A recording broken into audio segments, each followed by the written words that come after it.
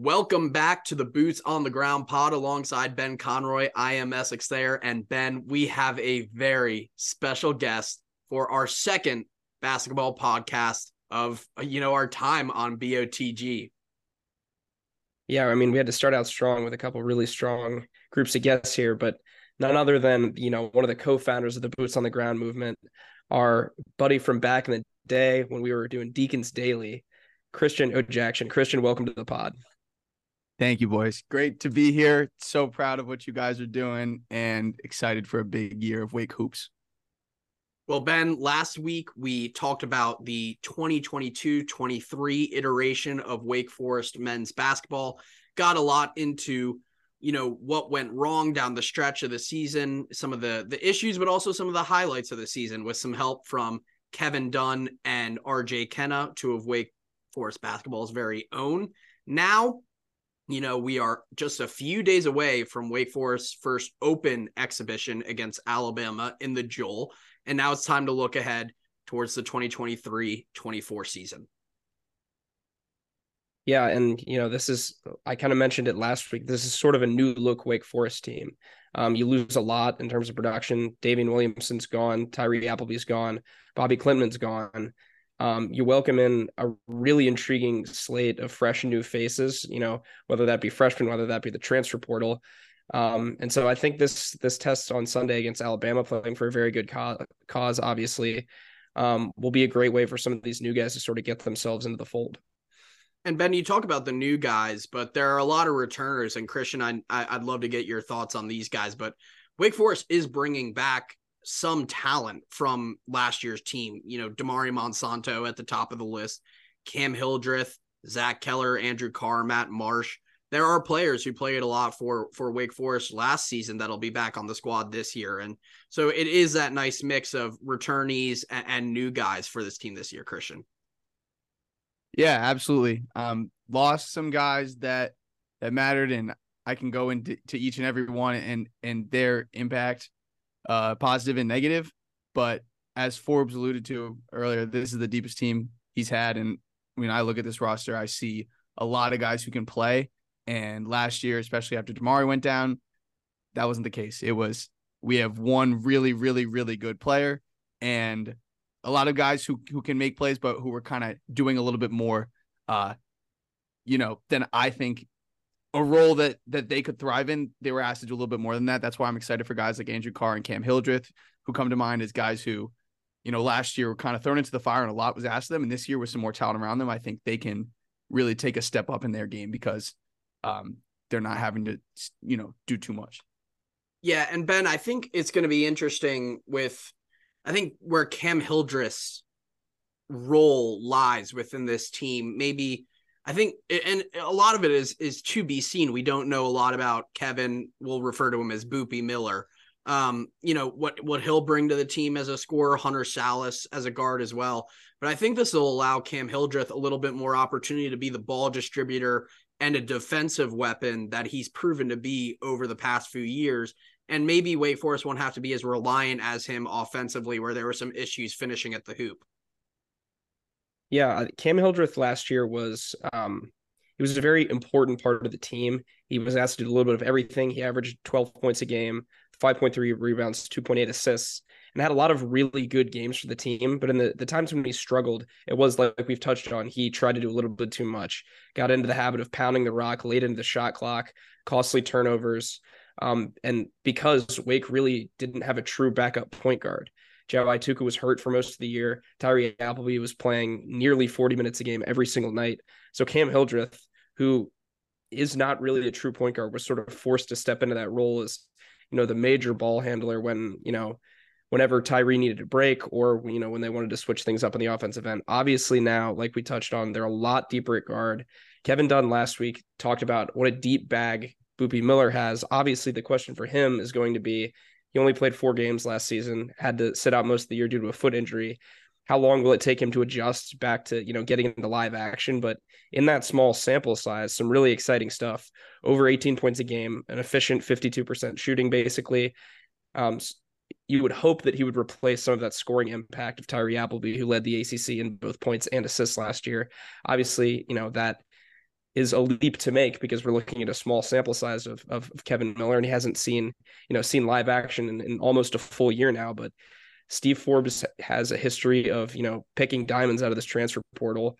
And personally, I don't really expect him to stop now. They have Steve Forbes talks a lot about what he looks for in the transfer portal. It's guys that fit the culture, guys that fit the scheme, guys he knows can do well in his offensive system, which has seen so much success over the years.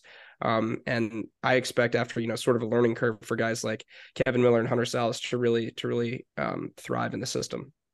Yeah, and I think one of the things when it comes to Cam Hildreth is, and I've seen it, we had an open media practice recently, that leadership factor for him now that he's older, in his third year with the program. He was named a captain for the team. I mean, there is a big, you could sense that he is going to have a massive presence, just regardless of what he's actually doing on the court, scoring points wise, that there is a really big impact that he's making in some of the intangibles within the team. So I think for Cam, that's a really, really big thing to look at going forward. And for other returners, Christian, thinking about the big men, Andrew Carr and Matt Marsh both had some high points of the 2022-23 season and also some points that were a little bit low. It'll be interesting to see what they can put together this season. Yeah, and before I get into Marsh and Carr, quickly on Hildreth, that was a great point, Ben, about the fact that he kind of had to be a backup point guard last year. But when you look at this year, I assume at most he's going to have, he'll be fourth in that pecking order behind, Salas, who could potentially be the point guard or have the ball in his hands more than anyone on this team. Miller, Atuka, who we'll get to later. But exactly, Hildreth served as his backup point guard, but also he was the only dude who could score with his back to the basket on the team last year. So he would get post up opportunities, and sometimes you're watching him, you're like, he can score from the post. He's really crafty, great footwork, great pump fakes, great fundamentals. But then sometimes, as we allude to, he can be frustrating because it's like, this isn't the basketball I want to watch if you kind of, you know what I'm saying, of too early in the shot clock, looking for his own. And I don't think he's gonna have to do that this year. And as you point out, Essex just all, being a leader, being comfortable, being there throughout Forbes' whole tenure. Yeah, I definitely think Hildreth's going to have a cleaner, more efficient year and be an impact. And in terms of Carr and Marsh, I touched on Carr earlier with Marsh, stands out the stat that we just brought up all the time last year was how many dunks he had, how absurd his field goal percentage was. And when he's out there, he's going to continue to do that because if he gets the ball in the restricted area, he's going to dunk it. And he's going to set big screens because he's huge, and he's going to roll off those screens if a dynamic guard is coming off it, and they're going to throw it up to him and he's going to throw it down. However, I don't know, correct me if I'm wrong, but I heard Forbes mention in a press conference that Matthew Marsh was taking threes, and I'll believe that when I see it. But skill-wise, he is what he is offensively. I don't expect him to become a great passer or be able to handle the ball or be able to step out and shoot it. My thing with Matthew Marsh is, can he level that energy up defensively and on the glass, because he is so big. And there were games last year. I know DJ Burns was great against a lot of people, but it's he was really getting bullied around, and I know Burns is on the far end of the spectrum of tough guys to guard. But the point is, because of how huge Matt Marsh is, I would have liked to have hoped he could have defended some of the better bigs in the ACC a little bit better.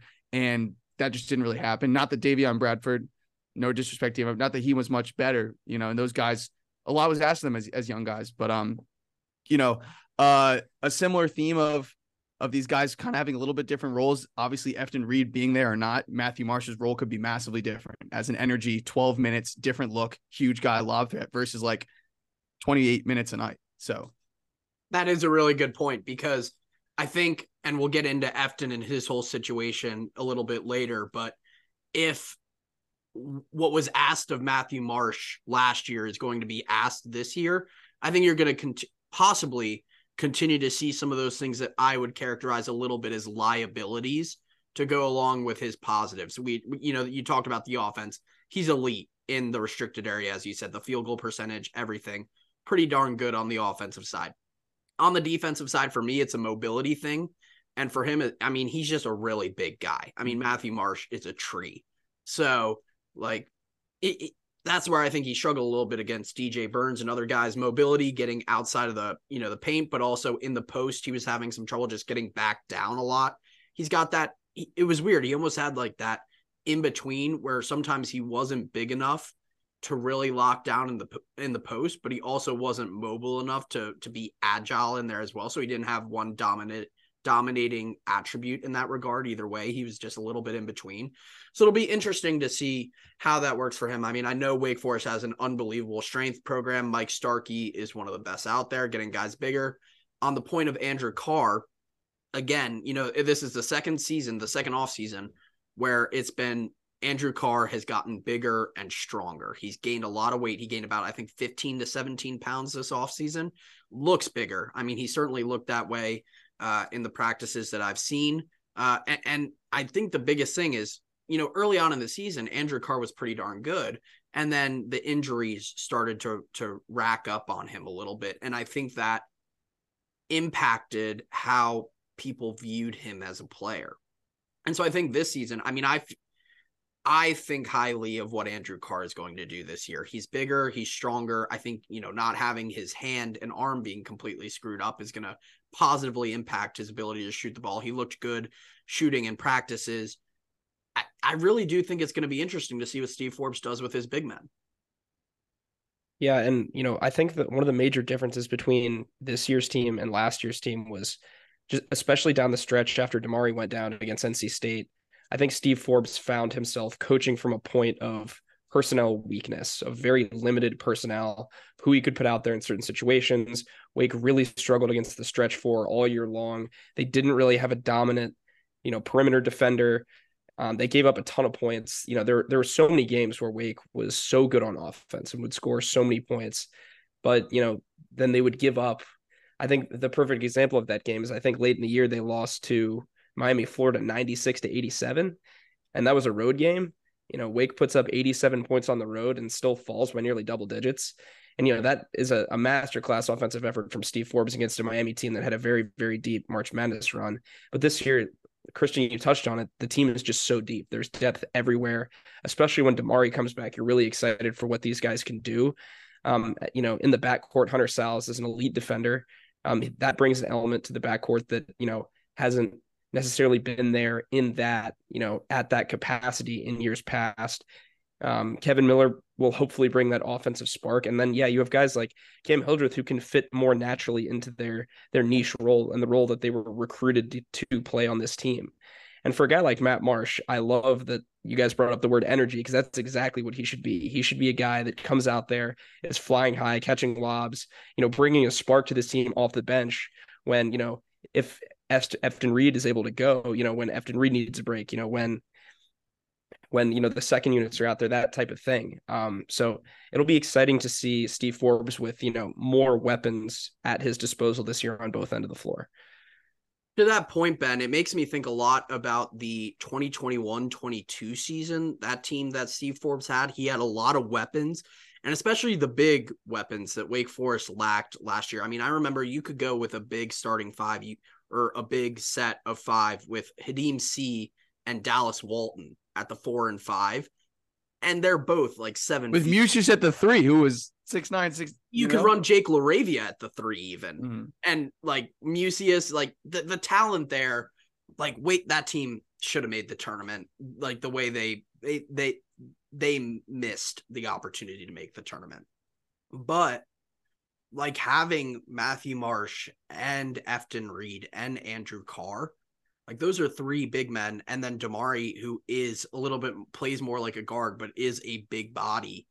I mean, there is the size. There's a lot of size going on this team. Hunter Sallis, as Ben, you said, such a talent. He's good. I think he looked really good offensively in practice, but defensively, he is unbelievable. I mean, in the first 2 minutes of practice that I saw where they were going live, he was in the offense's hands every single possession, getting steals. I mean, he literally had 2 steals in, I think, 45 seconds. It was unbelievable. So I think there's a lot of versatility within this team. Christian, I know you've got some thoughts on Hunter Sallis. Go right ahead. Yeah, so a narrative is forming, of course, about what Steve Forbes is doing in the transfer portal, because his track record over the last 2 years has been incredible to at the very least. And yes, he's got the 5-star pedigree. That's one big factor of this. But to me, what sticks out about how good Forbes has been with the portal in general, but specifically Londas and Appleby, is unlocking guys who weren't, given all of this freedom offensively, And so Appleby went from like being a baller at a mid-major at Cleveland State, taking a lot of shots on a not very good mid-major team, and then going to Florida and having to kind of take a back seat, not being a very efficient scorer. And then Steve Forbes identified him as a guy that said, I think I can put the ball in your hands all the time. You can make great decisions in a pick and roll, create shots for yourself and others, and, lead the ACC in points and assists. And I know it's a lot to put on Salas or even Boopy Miller to expect them to be at that level. But that's what excites me about this group is if you look at any team that's been great in college basketball last few years, a common thread is multiple guards that are legit and that can create shots. And as good as Appleby and Londas were, it wasn't like, that Baylor team where it's Jared Butler, it's Davian Mitchell, it's Maceo Teague, or, UConn last year. Obviously they have the bigs, but Hawkins has the ball. Tristan Newton has the ball. And then, Joey California comes up, whatever. That team was a different thing. But what I want to say about Salas and Boopy is Forbes handpicks these guys as these are guys that I can unlock and take to another level. Salas couldn't really shoot at Gonzaga. I think he shot 26% from deep. As you guys talked about, the defensive, we know he's going to be an elite defender. He's got a 6'10" wingspan. He's so athletic. This is why his physical tools are why he was a 5-star recruit and why Mark Few wanted him at Gonzaga. But, there's a confidence thing too. He didn't do anything in March. He did not make an impact on really in the team in March. He did it in Sparks, but he was very capable of it. And when I would watch Gonzaga, I would think sometimes, why isn't he playing more? But the way I've heard him be discussed as a potential point guard is the part that's really intriguing me. Because that's where I see this team becoming a tournament team. Like if Boopy Miller is a legit guard who's getting to the basket, making good decisions, being able to stretch the defense. He didn't take that many threes. He averaged 18 a game as a freshman, only took 2 threes a game, but he hit 38% of them. So, is that a step that he's going to take? Is taking more threes? Salas is the most talented player on this team.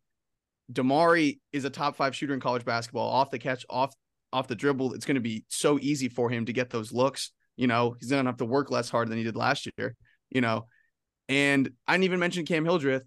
I didn't even mention Andrew Carr in that. Like there's so much ballast to this team, but to be an elite college team, you need to have really good guards. And I'm projecting Salas to be the guy on this team, but I think Kevin Miller, he's a question mark, but I really think that it can be a little bit closer than maybe people are expecting. And I think that's good is what's going to unlock Wake is if both of these guys are able to create like that. Yeah, and there's a lot of unknowns about Boopy Miller, but I mean, he's got that spark. I know you said the word spark, earlier. Boopy, at least from what I've seen in practice and from that film pre-injury at Central Michigan, has got that pop about him, just that quickness, a little bit like what we saw with Tyree Appleby, a little bit like what we saw with Alondas, where you can drive, get to the hoop really hard. Like, that is what I've seen from Boopy. And so, as you said, Christian, I think just that level of depth at the guard position is something that Wake, I don't think they've had before with under Steve Forbes. Like, I think they've had depth at forward and at center, but even deeper. I mean, I was just thinking about some of, the new guys that Steve Forbes brought in. One that really stands out to me, freshman Parker Friedrichsen, is a shooting machine just from behind the 3-point line, is really, really good. And he's, a lot of good things have been said about him by Steve Forbes and people within the program.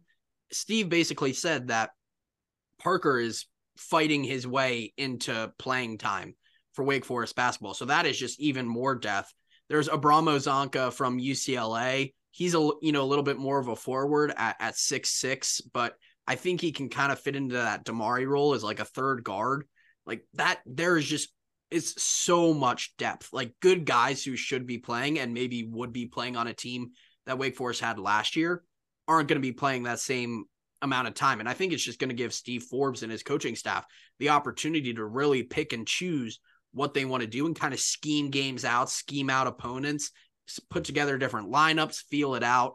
Like, I think the versatility of this lineup is unbelievable. I mean, just so many opportunities that even you talk about guys like Damari being out till potentially December or January, and a guy like Efton Reid, who might not even be able to play at all this season because of a waiver.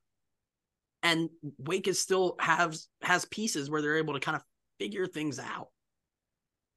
Yeah, and we keep going back to this backcourt combo of Hunter Salas and Kevin Miller. And what I like maybe the most out of everything about them is how well I think their games have the potential to complement one another.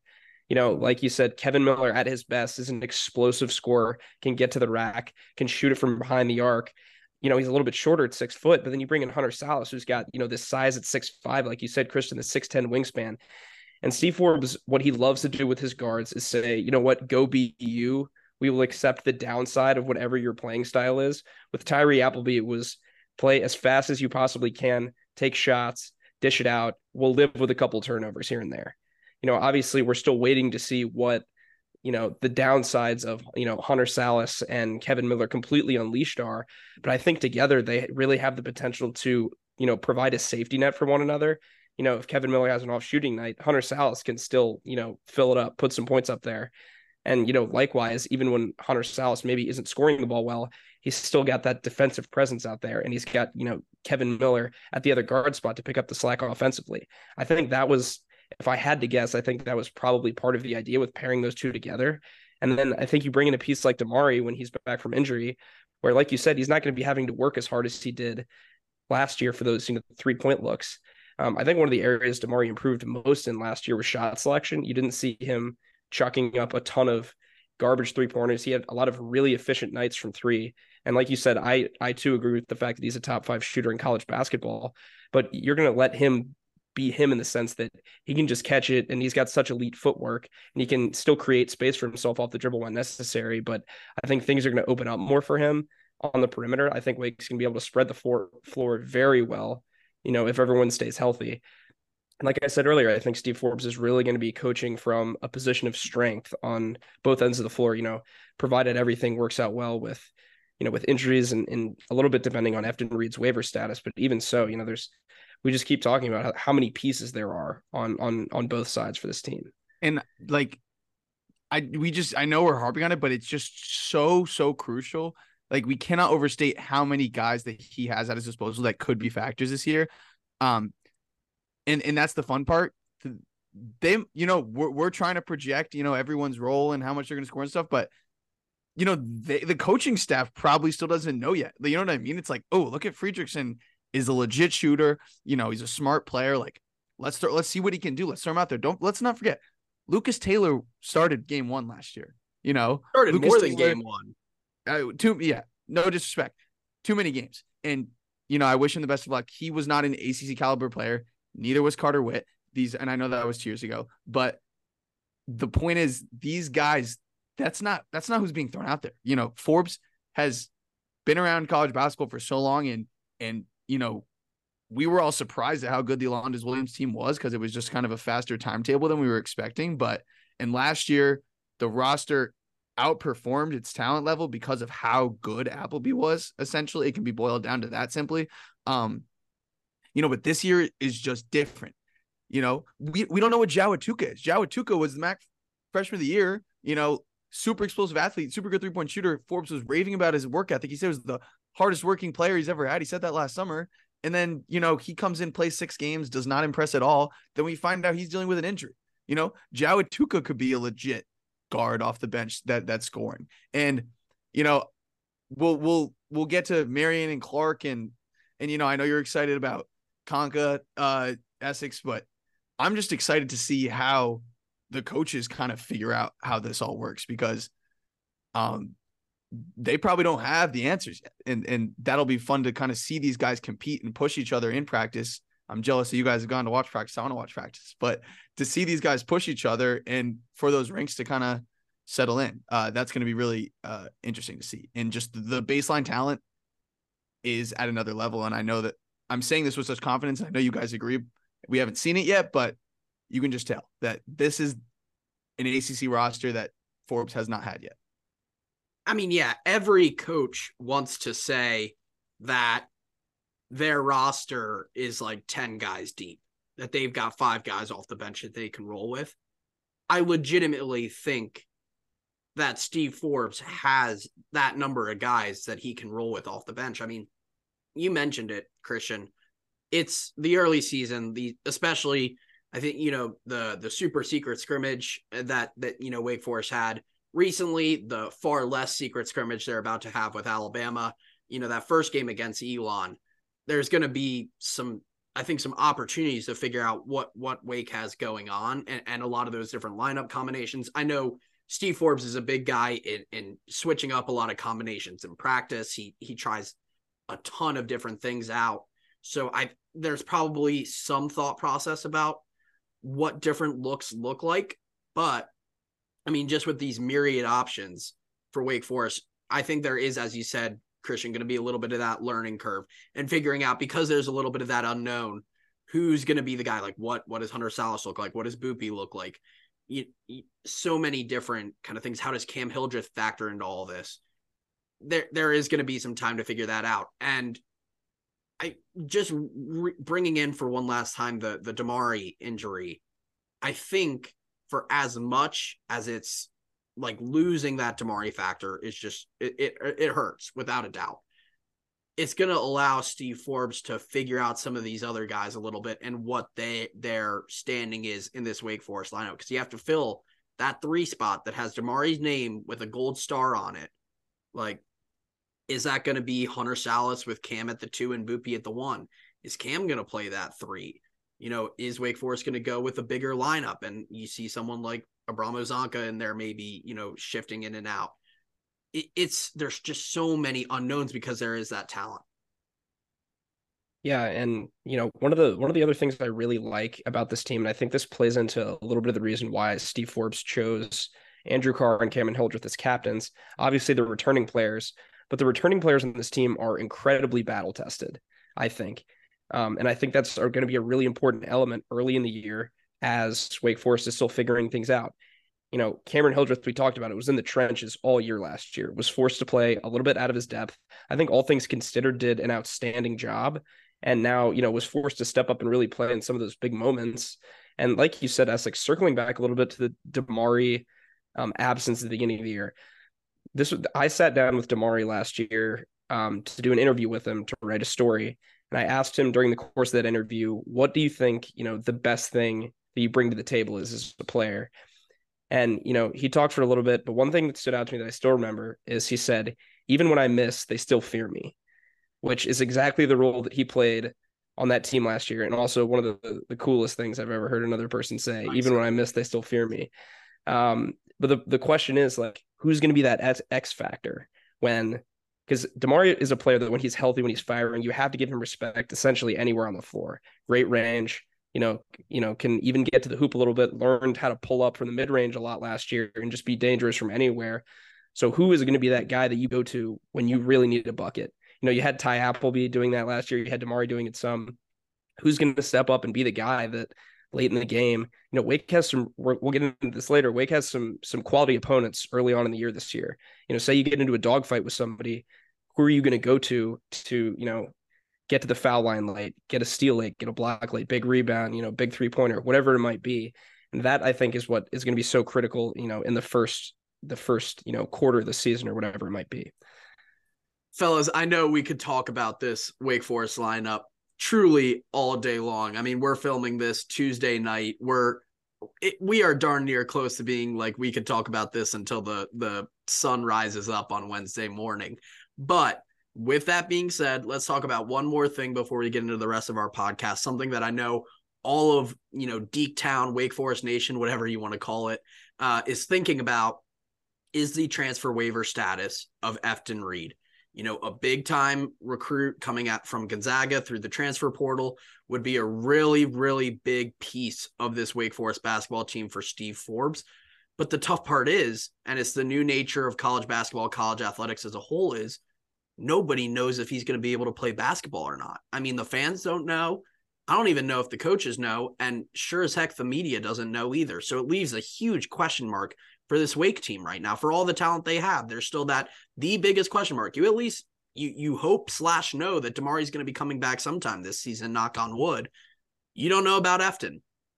We've sort of been talking about the depth of this Wake Forest team. A lot of hypotheticals. The biggest hypothetical is Efton Reid gets the go-ahead from the NCAA to, start the season, be an active member of this team, and slot in at that, starting 5 role to sort of be the big man down the post. I think Steve Forbes, obviously his hope was that, in recruiting Reid, he'd be able to get the go-ahead and play right away. But yeah, the volatile nature of the NCAA, it's in a huge period of flux right now with how the rules are shifting. They're sort of tightening down on the transfer portal, on how that all shakes out and how frequently players are allowed to transfer. And Wake is unfortunately at the mercy of whatever that ruling might be. If it's ruled that he can't play right away, I'm sure there's going to be an appeal process and things like that. So, nothing's going to be set in stone maybe for a while. But yeah, again, that's another. You assume that Steve Forbes and staff don't know anything concrete yet because nobody else knows anything yet either. And, getting so close to the season start, that is an obstacle to coach around and to prepare for as a team. Is you don't know if one of the best players on your team, a prized acquisition in the transfer portal, is going to be able to go and is going to be able to contribute in a meaningful way right off the bat. Yeah. And the NCAA is a joke. We could make an entire podcast about that. Just the inconsistency, the lack of clarity, the fact that it's the Wild West in some points, and then other times, Baba Miller got sent like $2,000, 16-game suspension. Like, it's ridiculous. Something that's not good for Efton Reid's case is yesterday it was ruled, I guess it'll be 2 days by the time the pod gets released, but Raekwon Battle, one of my favorite players in college basketball, played 2 years at Washington, transferred to Montana State, Big Sky Player of the Year, 2 years at Montana State, transfers to West Virginia, who's had all of their problems with Bob Huggins. Yesterday, Raekwon Battle's waiver denied. West Virginia will appeal. It is not official that he can't play next season, but this is a fifth. Here's what, there's so much wrong with this. Number one, this is a 5th-year player. So many grad transfers. I'm not sure if he's technically a grad transfer, but the point is plenty of 5th-year players transfer for their last year and play immediately. Number two, he played 2 years. It's the 2-time transfer rule, right? But he played 2 years at Washington, 2 years at Montana State, and now he's going to West Virginia. He's not jumping around playing on a different team every year. He went to a Power 5, played 2 years. Everything about just like the Gen Z type thing, like, oh, people don't want to work hard. They want to, they just want to run when things get hard. It's like, you can't even pull that argument with him. He played 2 solid years, went down, got his mojo back, was an awesome player, taking it back to the Power 6, and they're not letting this 23-year-old play. That's a joke. I hope Raekwon Battle gets to play, but Efton Reid plays 1 year at LSU and then 1 year at Gonzaga. So based on just that logic, I don't feel good about it. But hoping that the NCAA lightens up and people appeal and, they just get weak and just let everyone play. That would be fun. COVID gave us a taste of, hey, everyone play, screw those transfer rules. And it looks like they're trying to get away from that, but will they? Who knows? For fun and for excitement and for optimism, let me talk about Efton Reid as a basketball player and not the nonsense with the rules. Efton Reid, 5-star recruit, we know, huge, 7 foot, 230 pounds. We know that. Forbes has mentioned that he can score with both hands around the basket. Like, he's very skilled, great touch. And that is just something that Wake has not had since Olivier Sarr. A little bit. Dallas Walton could score, but they weren't. Those were later options. This wasn't the go-to. And Matthew Marsh, Davion Bradford, take it back to Ikena Smart, Odio Guama. Like, these were just guys that we were just hoping could play good defense, rebound, and make some layups, right? He is an offensive player who has skill, and he might not be stepping out and shooting threes like Zach Keller, who becomes much bigger of a factor if Efton Reid doesn't play, as a 5-man alongside Andrew Carr can play the 5, but a 5-man who can score. Zach Keller will have a little bit of mojo, got some experience last year, but it'll just change a lot offensively and defensively. And the other thing I want to say about Efton Reid is he started every game at LSU as a freshman, 5-star recruit, comes in, and then he transfers to Gonzaga. If you like, let's just simplify this. If you're a 5-star recruit and you transfer from a school like LSU to a school like Gonzaga, you're expecting to play. I don't know about any behind the scenes things that may have happened in Gonzaga, but a dude named Ben Gregg, who's just a fine player for Gonzaga, was who they opted to go with more often than not to back up Drew Timme and Anton Watson. Like, Efton Reid was not able to get that. There was some type of disconnect after, Mark Few convinced him to come, probably saying you're going to play and be a big part of this. Maybe you're going to play alongside Timme, maybe you guys are going to be one of the best front courts in the nation. To like, there's an ego thing there, and he obviously had his pick of the litter because of his pedigree of where he wanted to go play. And, he came to play here because it probably seemed like a very exciting place to play around all these guards with a lot of firepower and kind of be this guy that, for a change of pace, they can dunk it down to in the post. So there's got some confidence he's got to be able to work through. He's never really found his stride through 2 years in college. Like, we don't know if he is going to take this big jump or if he is even a better option than Matthew Marsh right now. I really do think he is because of the talent level and because of the pedigree. But point is, there is questions there. I think that he could have a very high ceiling and be a 14-8 kind of guy if he's out there. He is more mobile. We talked about the agility thing with Marsh, and he's obviously huge. So really hoping to see him out there. It is a tough spot for Forbes and any of these coaches who are dealing with these appeals. But from a pure basketball standpoint, we don't know everything about how his game, all phases of his game, but from an offensive standpoint, being able to score from the post, that's a sure thing. He's the best option Wake's had in a while now. Yeah. So my thing about Efton Reid is, watching his tape, seeing him a little bit, playing, I think Wake Forest, especially under Steve Forbes, is a sleeping giant. I mean, Wake as a program was asleep for a long time, but I think they have the potential to be very, very good in the near future under Steve Forbes. I think with Efton Reid this season, Wake Forest is one of the biggest dark horses in all of college basketball. Like, I think if Efton Reid is your starting center and giving you, say, 20 late high 20s to 30 minutes a game, like, Wake is a very, very, very good basketball team. And I think, if they don't have them, there'll be some things to figure out. I mean, the whole situation is a train wreck. I mean, leaving LSU because your head coach was Will freaking Wade. And then, the situation at Gonzaga, whatever that was, and you bring in, some of these waivers getting denied, take into account the whole Tez Walker situation and how there's been some action from the North Carolina government. How does that come into play if Efton Reid gets denied? But that could be, another discussion where I go in on it for 40 minutes. But the point of the matter is, if this waiver situation comes out the right direction, and if it doesn't, then I have a huge issue with it. But if it does come out the right direction, then I think Wake Forest really, really, really has something cooking this year. Yeah, and I think one of the things, Christian, you touched on it, I think one of the things that was appealing about Efton Reid out of the portal for Steve Forbes is that you get that sort of, 5-star recruit, big body, center physique, 7 foot, 230 pounds, but you also get it without giving up a lot of that skill and that finesse, which is something that Wake hasn't really had, that combination of skills or characteristics at the 5 position recently. Last year you have Matthew Marsh, who is a big body, can throw it down and grab some boards, but doesn't have, the finesse necessarily of a player like Andrew Carr. With Efton Reid, if he can go, he has the potential to excel in both of those areas. And, there's 3 scenarios here.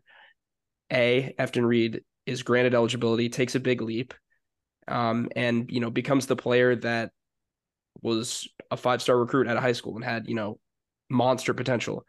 B, he is able to play, doesn't take a massive leap right away.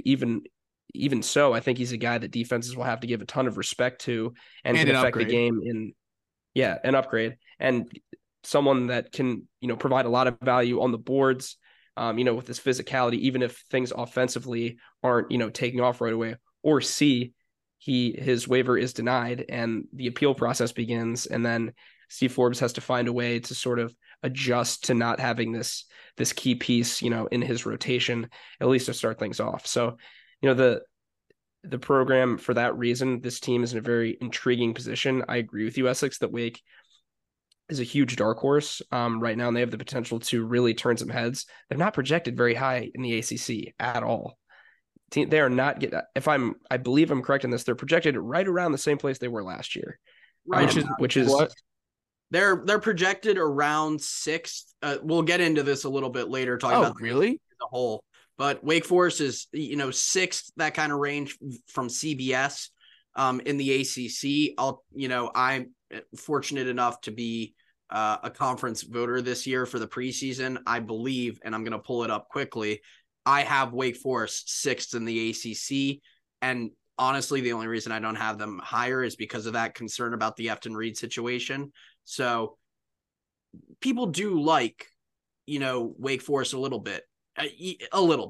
There was something that came out today about the 101 best teams in college basketball. I believe Wake Forest was at 55, something around that range, the 50s.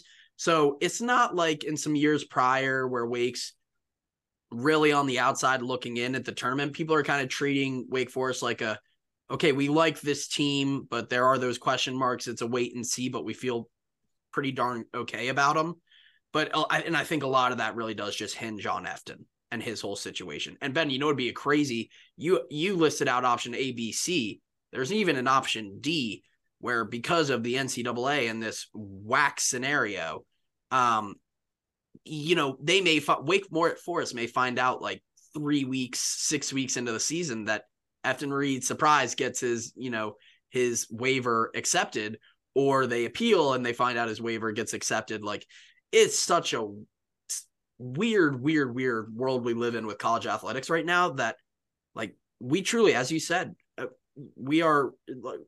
college teams are at the mercy of the NCAA and whatever nuts practices they decide they want to do. So there's a lot of things that could go on with Efton. Yeah, and touching back on those preseason projections a little bit, yeah, CBS has Wake projected sixth in the ACC, and Wake is just, I think, forever going to be one of those teams that no one's going to give them any respect in the preseason until they just go out and do it, until they just go out and turn some heads. And the last time Wake had a real shot to get into the NCAA tournament, they had that really bad ACC tournament loss against Boston College in overtime, a game, a Boston College team that Wake Forest was a lot better than. Jake LaRavia is on that team, goes on to be a first-round pick. So yeah, I think this Wake team should be playing with a little bit of a chip on their shoulder, because I think in-house they know they have the talent to really make some noise. And they start right off the bat with some pretty tough games, which we'll get into here in a minute. But I personally right now don't think this team is being given quite enough respect. And I do get that part of it hinges on, the uncertainty of this scenario, because it really is you just have no idea what's going to happen. Option D that you just gave me is a very legit possibility. Yeah. Interesting point about him and coming to play through the season, and just to expound upon this point about, where Wake falls in the ACC, where their ceiling is, their national thing. Here's how I'm framing the ACC right now. You have your tournament locks. There's three. It's Duke, it's Carolina, it's Miami. That's it. Those are the only teams that I'm 100% sure are going to make the NCAA tournament. Then you have your rebuilding programs. You have Notre Dame, you have Louisville, Georgia Tech, potentially Syracuse, except Judah Mintz is a dude. Judah Mintz might be the best player in the ACC. And they play man defense. Yes. And then you've got the question. Then you've got this big tier of question marks. And I think that there's reason to believe, there's a lot of information to lead me to believe that Wake is at the top of that tier alongside Clemson, Virginia, and Virginia Tech, as in teams that their coaches, and Florida State. I'm not giving up on Florida State, who's been broken down. Leonard Hamilton is old, and he is still fired up, and he's still got some dudes. Don't count out Florida State. Don't count out Jalen Warley, who's my sleeper pick for most improved player in the ACC. But point is, when you look at Clemson, I think Clemson can be an NCAA tournament team. Virginia lost everything. Don't tell me that Reese Beekman is going to start averaging 16 points a game all of a sudden. It's not happening. He's a great player. He's a great defender. But Reese Beekman, you can come back, keep your receipts. I don't care. Reese Beekman is not going to just become this amazing offensive player. I think Isaac Neal is really good. Whatever. Virginia is rebuilding in a sense too.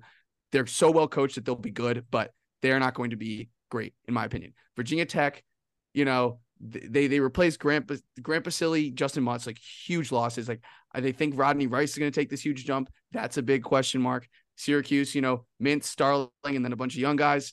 NC State, Morcell's back, Burns is back. Question marks there. Joyner and Smith are gone.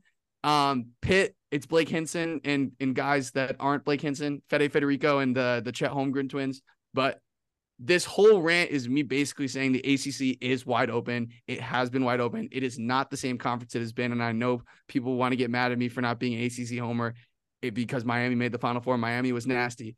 Miami was fantastic. And Clemson deserved to make the tournament. But I'm ranting right now because I am saying there's the top 3 teams, there's the bottom teams, and in the middle, I'm very confident that Wake is one of the best teams that I just went on. Wake is somewhere in that 4 to 8 range. And yeah, it doesn't make sense for people to be labeling them 4 right now or even 5. I think 6 is the highest place you can legitimately, with an argument, put them right now. But the ceiling for them to get 4 or even higher, if everything hits their way, is so there because of how open this conference is and because of how many question marks basically every team has. Yeah, so you know what? Like, you've gotten me excited, Christian. We had this slated for a little bit later in the podcast, but I think this works. Sorry. No, it's fine. One thing before I really get into it. So very interestingly, today, I know you mentioned Rice with Virginia Tech. He left the team today. What? Yes. Why? Undisclosed. So Whoa. that is super duper question mark for our Hokie friends up in Blacksburg. But so that CBS, what they came out with, so they have their quote unquote expert picks. So, and I promise, it's going to be a little long winded, but I've got to point to this. So as high as the highest they have Wake Forest. So Matt Norlander and David Cobb have Wake Forest finishing 5th in the ACC. Interestingly enough, Wow. Matt Norlander was the guy who wrote the top 101 for the NCAA. So he, I think, is looking at Wake Forest pretty kindly. The lowest Wake Forest is placed at is 9th in the ACC from Kyle Boone and our good old friend Jerry Palm, who always neglects Wake Forest in his bracket projections, even when they were good, has Wake Forest at 8. So I think your point about where the ACC stands and kind of the standings right now is 100% right. Like, I think, I was going through my selections for the ACC vote last night, and I felt pretty good about where I looked at the top, like Duke, Miami. I'm high on Clemson, so I have Clemson finishing 3rd, North Carolina. And then, I really did struggle in that 5 to 10 range. Like Virginia, I think could be good. Virginia Tech, unfortunately, I made this selection and submitted it, the one day too early with the news that they're going through. But Pitt, NC State, Syracuse, there is a lot of things that people are not sure of with the ACC, the conference where, the top is relatively clear cut, but those teams that are fighting in, that 5 to 10 range, that range where you are flipping between making the tournament or not, there's a lot of teams that can flip there. And so it's going to be really interesting to see how the conference plays out. And one last thought, Christian, I know you mentioned Judah Mintz. I am so excited you did, because I felt kind of weird making that selection, but I felt really strongly about it. Judah Mintz is on my preseason All-ACC team. I really like him. My preseason All-ACC team, Judah Mintz. Good. That's a great selection. And just one general overarching point about projections. Let's not forget we are 1 year removed from North Carolina is obviously the best team in the country, and Pitt is bad, where no one wanted to listen to me and watch how good these guys were without John Hughley. But whatever. The point is, there's going to be a miss. There's going to be a surprise. There's going to be surprises. So I don't want to put too much weight in projections and like a lot of these national writers. Let's be honest. We watched every single Wake game last year. A lot of national writers, they can't watch every team play. And I'm not trying to disrespect anyone. My point of this is saying is, and I'm happy to hear where they have them ranked, but just in terms of the ACC, there wasn't a lot of reason as a national writer to be watching the ins and outs of the ACC season. And I do think that we were able to gain some nuggets here and there about teams and what's real and what's not. And in terms of this, what's real and what's not, like NC State and Pitt are two, Kevin Keats and Jeff Capel. They had great years and saved their jobs last year, but who says that they're going to be any good this year? They have some momentum right now, but when you look at from a head coaching standpoint, like Steve, and I know last season, had some downs for Wake Forest, and it wasn't, and the program isn't where it wants to be yet by any means, but I still feel like there's a level of momentum within Wake Forest, upwards momentum in the ACC that, like, what other programs really have just a quick run through of like momentum. Miami obviously has momentum, right? Duke, first year one of Shire, like the recruiting's still there, the talent's still there. Like they were playing very well before they lost to Tennessee. I see the flag behind you. Essex, Clemson, Brad Brunell saved his job again last year. I agree with you, Essex. I think Clemson is legit. I think they have what it takes to be a top 25 team. But like Syracuse, new coach, Florida State, really old coach who's been struggling. Louisville was an absolute disaster last year. Notre Dame, new coach. Boston College, Earl Grant's got some momentum, but it's not Wake Forest level momentum. They were never a legit threat. Georgia Tech, new coach. So, Mike Young. Mike Young's fantastic coach, maybe one of the best coaches in the ACC. But like, okay, you just told me they lost maybe the most talented player. I did not know that. Like, that's a huge deal. That's a huge deal for Virginia Tech. All of this is me once again saying Wake Forest is very, very much so in this mix of the ACC in this top 6-7 range. Yeah, you only know like two teams are probably like sure things going to be really good, like Duke and probably Miami. Like everything else to me is they got Baycott, RJ Davis, Ellie Cadeau, and who they bring in Cormac Ryan and dealing with like Carolina has so many reasons to play. Like there's no way, as horrible as last year was, they still almost made the tournament. Like Carolina is no doubt one of the best teams in the ACC. And I'm whether sure they're a top 5 or a top 25 team, I don't know. Yeah, I have a little bit of North Carolina bias, sure. And I have them as a top 4 team in the ACC. Like I'm not, blind. But I think like true sure thing, like I think college basketball, everybody has question marks, but like when I say sure thing, like sure thing, like I feel like Duke and Miami, like the ACC it's just going to be what it's kind of been like for the past few years, where it's a roll of the dice and see how they fall. And as you said, Christian, I mean, teams that are supposed to be good aren't going to be, maybe not going to be good. And teams that maybe aren't supposed to be good, may be good. For me, that's Syracuse. For me, that is Syracuse. Don't hate it. Well, and Wake Forest, but it's going to be very, very interesting to see how this all plays out this season. Before we move on, Ben, any last thoughts on the ACC and how things are shaping up from a whole conference perspective? Yeah, I think it'll be interesting to see how things shake out, especially at the top, because I think with how well Duke has done recruiting, I think they're sort of on their way to restoring sort of that blue blood, top of the line ACC status. Obviously, Duke's first year under Shire was outstanding. They captured an ACC title, win a game in the tournament. Unfortunately, they just the pieces weren't all there for them to make a really deep tournament run. From Carolina's standpoint, I agree with you, Christian. I think Carolina is going to be vastly improved this year. Elliot Cadeau is obviously going to be a monster. I really like the Cormac Ryan ad just for a veteran presence. Baycott has already come out and said what a good presence he is in the locker room. I think that team had a lot of toxicity, last year, and they even came out and said they wouldn't have even taken an NIT bid if they were going to get it, which like is to me just a sign of a program that really just needed to scrap that year and just move on. Ooh, pride. Pride. What'd you say? Too much pride. Yeah, but I mean, after the first half of that national championship game 2 years ago, just was not the same team. And yeah, Hubert Davis has a mountain of expectations on his back. And then you've got sort of that middle contingent of who's gonna rise to the cream of the crop, who's gonna make a deep run, come ACC tournament time, and who's gonna steal those tournament spots from the ACC. As always, gonna be a lot of fun. Gonna be a lot of excitement. I think even early on in the year, I think there's just so much to look forward to, Wake Forest and beyond in this conference.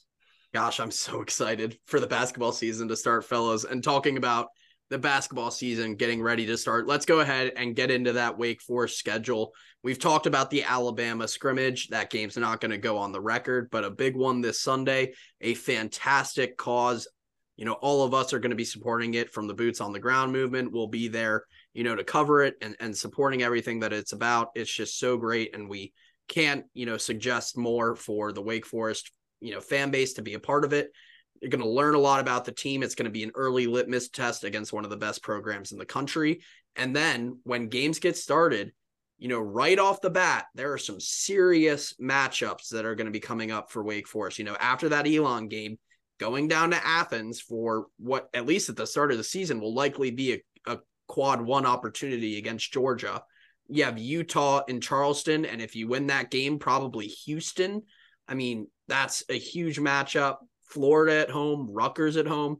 The non-con, before we get into the conference part of the schedule, is that, there are some, not as hard games. I mean, let's be honest. There are some teams on this schedule that Wake Forest 100% should be winning, but there are some others where it is real competition that's going to matter in March for the Deeks. Yeah, no, I touched on this when we sort of did a deep dive into Wake's season last week. It's just one of the things this team has struggled with is winning the right games. Steve Forbes has talked about it at length. And this season, right off the bat, like you mentioned, Essex, a lot of games that could matter at the end of the year. Boom, Wake Forest handles business against Georgia last year. Going on the road to Athens, huge test. Utah should be a good game. Florida should be a good game. And then Rutgers blew Wake out of the water last year. Obviously, that was an away game, but, right off the bat, this team is going to be tested. And then, in terms of conference, the Duke game is the Wake versus Duke home game is during a part of the school year where students will be on campus, which I think is a big adjustment. And I think that Duke team could very well is projected to be a top 5 team in the country, all year long. So that's obviously going to be a game where, Wake's going to have circled on their calendar, but a very different schedule complexion wise than it was last year for this Wake Forest team. So ACC play will be another beast. So just going to stick with non-conference. Quickly about the Alabama scrimmage. Alabama's really, really good. I'm going to put a receipt down right now that I think Ryland Griffin's going to be one of the biggest breakout players in the country this year. But I think that's a great test. Obviously, a great cause. Georgia was not that good last year. They should be a little better this year.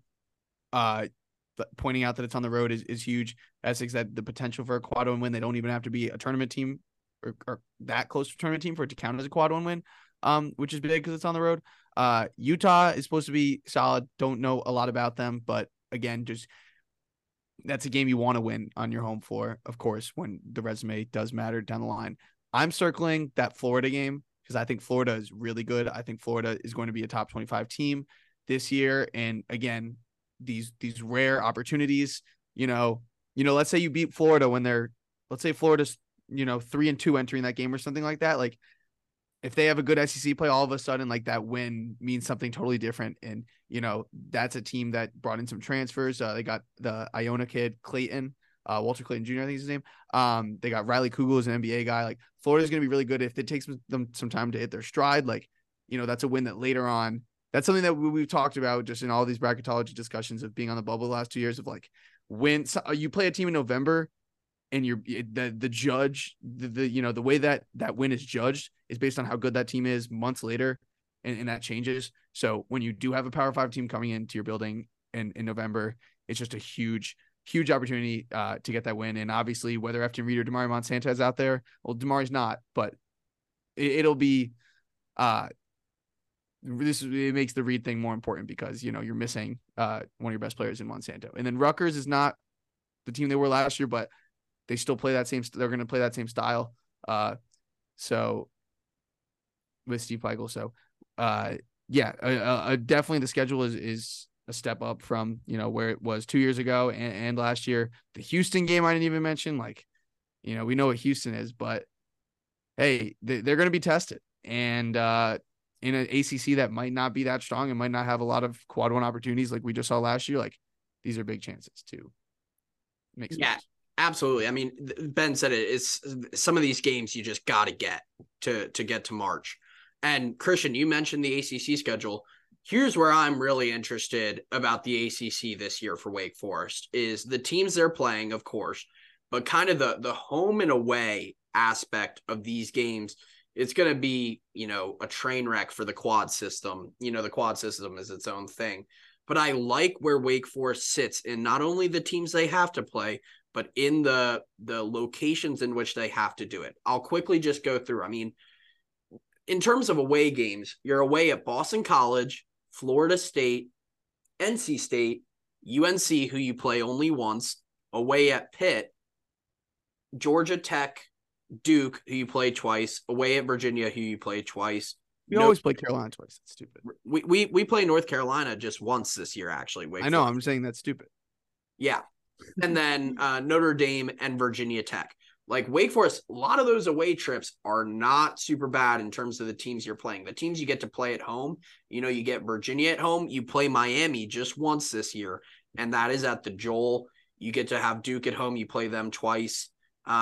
And you play Syracuse. You don't have to go up to Syracuse this year like you did last year.